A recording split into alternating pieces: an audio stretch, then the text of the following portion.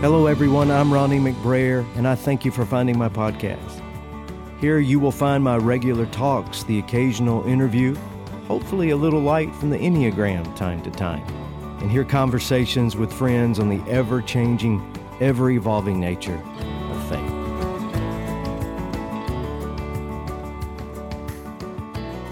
If you are burned out on religion, to quote Eugene Peterson's marvelous paraphrase, but your faith is still important to you, or if you consider yourself a spiritual exile with no real place of belief to call home, then I have you especially in mind, and I hope you'll stick around.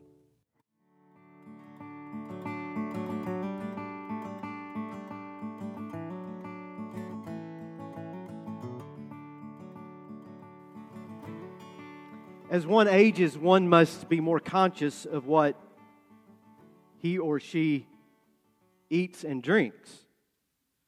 At least that's what your doctor will tell you. That's what your lipid profile, your liver enzymes, and your glucose screening will tell you as well. Now, I do. I eat fairly healthy, though my cholesterol doesn't seem to notice. And I'm as active as my old COVID lungs will allow, though my triglycerides are not impressed. But there's one place that I toss all caution to the wind. And I don't go there often, especially during and after these pandemic years.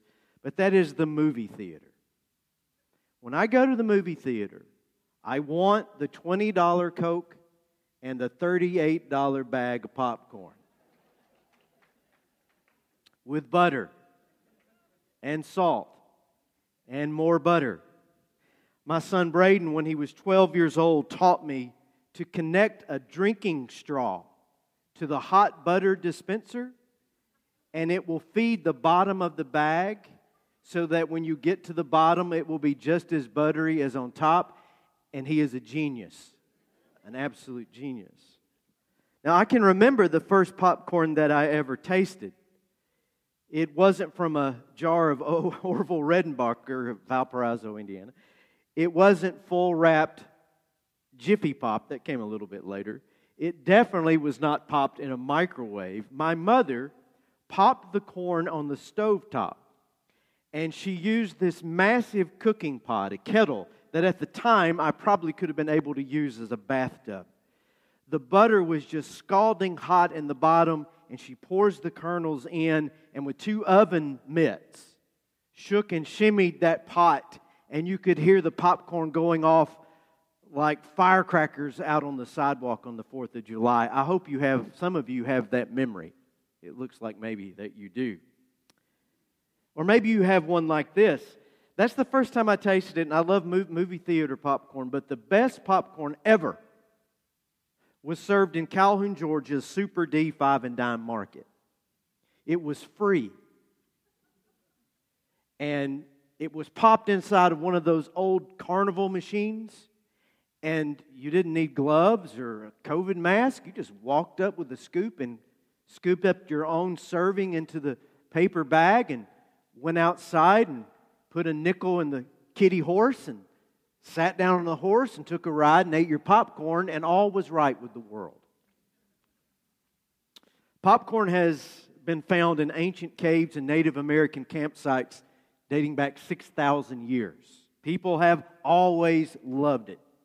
Light and fluffy and salty and buttery. There's nothing modern, no matter what marketing you may see, nothing gourmet about it. What makes it happen? Well, have you ever tried to eat dry, stone-like corn kernels? They might be better for your cholesterol, but they're not very good for your teeth. And they have no taste, no appeal. But popcorn, when that little nut, that hardened seed and shell pops, it becomes a culinary miracle. What makes popcorn pop? One word. Heat. Somebody said butter, and I admire that over there. Inside every corn kernel is a tiny little factory of life. Everything that is needed to grow a stalk of corn, holding ears and ears of more corn, is inside that little seed. There is the seed itself. There are supplies of starch that will sustain that seed when it sprouts from the ground. It's those starches, by the way, that lead to whiskey, but that's a topic for another time that I'll leave alone. And with the seed and the starch is also a tiny bit of water. You may not know this, but that little corn kernel, 10 to 20% of its insides, H2O. Apply heat, I'm told optimally 355 degrees Fahrenheit. And the pop you hear is not so much the kernel cracking, it is the water inside exploding through those cracks, releasing the now gooey and delicious starch as light, fluffy popcorn. That's how it works. Now, I love popcorn, and yes, I am a nerd to even investigate how popcorn works. But I've always wanted to know, really, since I stood watching my mother make kettle corn for the first time. It was like a miracle. And this discovery says tons about how life works. I mean, really, haven't we all been a bit hard-shelled and fortified from time to time? You know what it's like to have to be tough because you go through stuff. You callous up. You brace yourself. And God knows how it feels to crack under the heat and the pressure. We know what it is like to be out of the proverbial frying pan and into the fire. We all, to a person, at least a person who has lived any length of time, we have all felt the flames. And we have smelled the smoke of the crucible. And we stop and we say, I wonder what's cooking, and discover that it is you. Pressure builds, heat rises, cracks are forming, and you think this is it. I can't go on. It is the end. But no, it's not really the end. It's actually the beginning of something. Leonard Cohen, a rare talent of a wordsmith who wrote some mind-bending songs that can compete with Smoking Devil Weed and Listening to the Dark Side of the Moon by Pink Floyd. Suzanne, Hallelujah, Bird on a Wire, Story of Isaac. Be careful with your medications. If you sit and listen to him for too long, you might wander off into an alternative reality. But one of those dark, brooding songs is called Anthem. And it goes like this. The birds they sang at the break of day, start again, I heard them say. Don't dwell on what has passed away or what is yet to be. Ring the bells that can still ring. Forget your perfect offering. There is a crack in everything. That's how the light gets in. So true. And when it comes to each of us, when we buckle beneath the pressure, when we crack, not only does the light get in, but what I am saying is that the goodness gets out. And it's the only way. The writer of 1 Peter is less folksy than I am. He's more eloquent, less of a nerd, but maybe he just never had free Super D 5 and dime popcorn from a carnival machine. He speaks of that which is inside of us as pure gold. Verses 6 and 7 are the crux of it. After he rightfully sings the praises of our salvation and hope, he says, so be truly glad. There is wonderful joy ahead, even though you must endure many trials for a little while. Now, honest disclosure, before I continue reading, my gut reaction when I hear something like that is not always bunnies and unicorns. It sort of ticks me off. Oh, you're having a rough time. Well, it'll get better eventually. Oh, just keep your chin up. You know, that's just not helpful most of the time. Especially if someone is being dismissive or nonchalant when they say it. And maybe the writer here could be accused of such if he didn't go on and say more, but he does say more. Verse 7, these trials will show that your faith is genuine. It is being tested as fire tests and purifies gold, though your faith is far more precious than mere gold. So when your faith remains strong through many trials, it will bring you much praise and glory and honor on the day when Jesus Christ is revealed to the whole world. So it's not really about grinning and bearing it. It's about recognizing there is some kind of meaning behind your troubles. Meaning that you may never see or experience in your lifetime. There is some kind of reckoning still to take place. A final correcting of wrong. And at the risk of sounding all pie in the sky, because I don't think it's quite like that, there is an ultimate triumph. And in the meantime, these sufferings that no one willingly invites, that no one sadistically wishes for, they have a work that they are doing, an internal work of bringing the goodness out. It's no accident that this is the New Testament reading on the first Sunday after Easter. It is the lectionary's way of interpreting the life of Jesus, of understanding the Christian experience.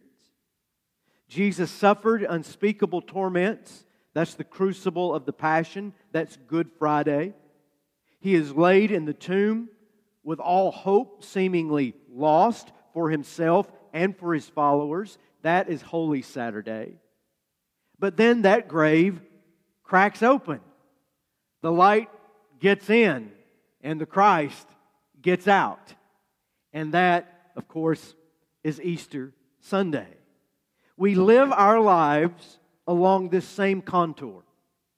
We suffer, we doubt, we are crushed, we die a million different ways, we are left in the dark, struggling against the unknown and the unbearable, but we overcome. We rise. The Christ within us breaks free in resurrection power, but the pattern is always, always, always the same. There is no resurrection without a death. There is no Easter without Good Friday. There is no growth without suffering. There is no popcorn without pressure. There's no gold without fire. There is no remaking or remolding without the hammer and the anvil. There is no strength of character or soul, no flourishing of genuine faith without the weariness of the struggle and the lifting and relifting of the weight that bears down upon us. So no, this is not bunnies and unicorns. There are no shortcuts, no quick fixes, no easy exits. The only challenge is making it through today. Not tomorrow, not next week, today. The only task is what is, not what could be, not what might have been, not what should have been. And the only way out is through. Not getting around it, not getting over it, but going into it and out the other side. Faith and whatever it is about us that will be eternal is built that way. And there is no other option. A few years ago, I think in a series on the life of Joseph, the Old Testament character, I told you about a visit I made to the Fort Knox gold mine, operated by the Kinross Corporation in Fairbanks, Alaska. Do you remember me telling you that story? Good, I'll tell you again. Here's a picture of their operation. Now, gold has been pulled from the Fairbanks mining district for 100 years. But no one has drilled, blasted, and processed with the immense efficiency found at Fort Knox. This mine covers 50,000 acres of Alaskan wilderness. Dump trucks more than 2 stories tall move 100,000 tons of material every day. And the mill, adjacent to this massive hole in the ground, refines this material 365 days a year, 7 days a week, 24 hours a day. And believe it or not, when they finish there, the reclamation of the original land is such that you will never even know they were there. The process is nothing like the first Klondike tin panners or your favorite characters on Gold Rush, if you watch that show. All the rock is dumped into these conveyor belts. You can see on those dump trucks. It rides through the conveyor belts, and then it's sorted into what can only be described as a giant washing machine, about the size of this building. And it tumbles those rocks and crushes those rocks into smaller pieces, and then it goes on another conveyor belt into another machine until finally it's just dust. And then they gather all this dust and they put it into a leaching tank filled with cyanide.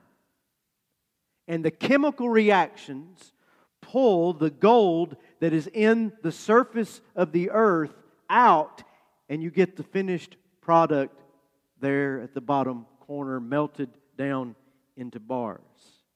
The Kinross Corporation must process 33 tons of material to get this much gold.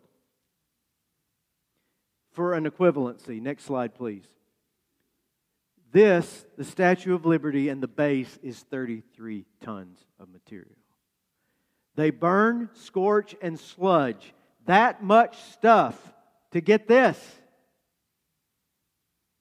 The expense, the time, the labor, the pulverizing, it must be worth it if the finished product is worth so much hard labor and so much hard time. Now bring that over into your own life.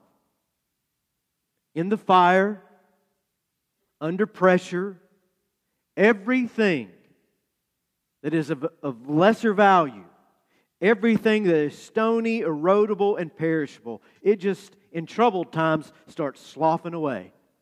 It is being consumed and crushed and pulverized and turned to dust so that what is real, what will prove to be eternal, what is the essence of who you are, your very soul, will shine like gold in the ashes of what remains.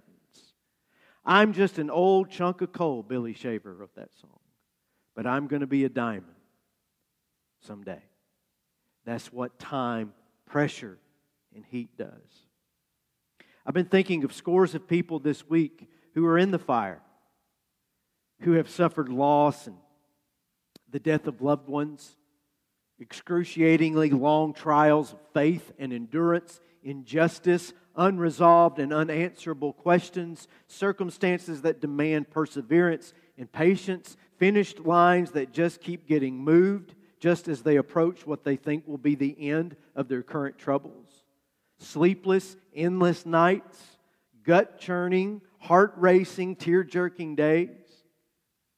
To those who are in that fire now and to those who may come across these words later when they feel burned alive by their situation, I want to speak to you for just a second and say, first of all, that God is not out to get you.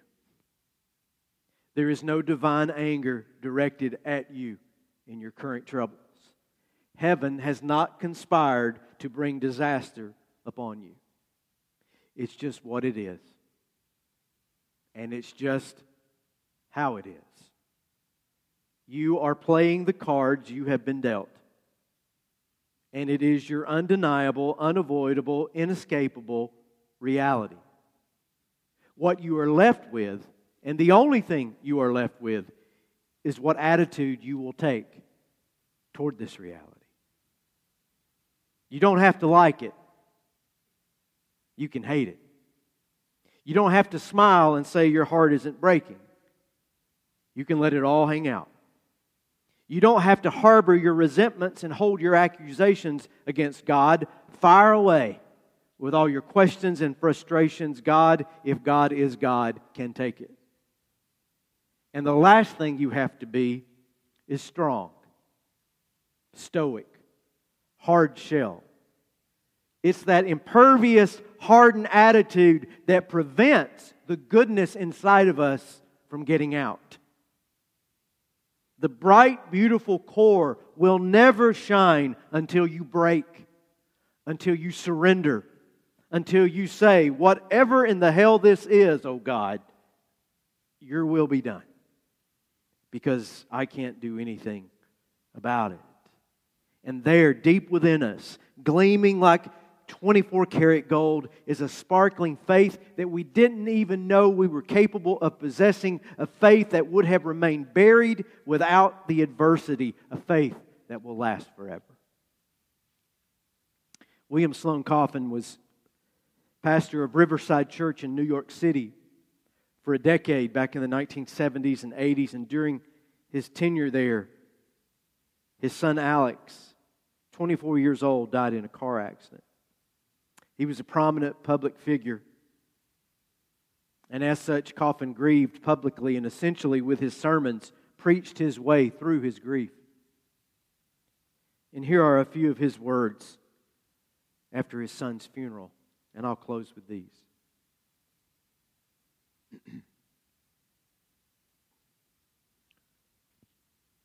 Driving in a terrible storm, my son, Alexander, who to his friends was a real day brightener, and to his family as fair as a star when only one is shining in the sky. My 24-year-old Alexander, who enjoyed beating his old man at every game and in every race, beat his father to the grave. When a person dies, there are many things that can be said, but there is one thing at least that should never be said. The night after Alex died, I was sitting in the living room of my sister's house outside of Boston when the front door opened and in came a nice-looking middle-aged woman carrying about 18 quiches. When she saw me, she shook her head, headed for the kitchen, and said sadly over her shoulder, "I just don't understand the will of God." Instantly, I was in hot pursuit, swarming all over her. "I'll say you don't, lady," I said. For some reason, nothing so infuriates me as the incapacity of seemingly intelligent people to get it through their heads that God doesn't go around this world with His fingers on triggers, His fists around knives, His hands on steering wheels. God is dead set against all unnatural death. My own consolation lies in knowing that it was not the will of God that Alex die, that when the waves closed over his sinking car, God's heart was the first of all hearts to break. For you see, here is what God gives to each of us. Minimum protection, but maximum support. And I swear to you, I wouldn't be standing here without it. This is a hard lesson to learn. We have to be forced down to come to understand it, that even when pain is deep, God is still good. My God, why hast thou forsaken me? Yes, but at least it is my God. So take hold. Cast your burden upon the Lord, and God will strengthen you. Weeping will endure for the night, but joy will come in the morning. In this world you will have tribulation, but be of good cheer. Christ has overcome the world. So seek consolation in that love which will never die. Find peace in the dazzling grace that always is, and in the faith that is being formed even now within you.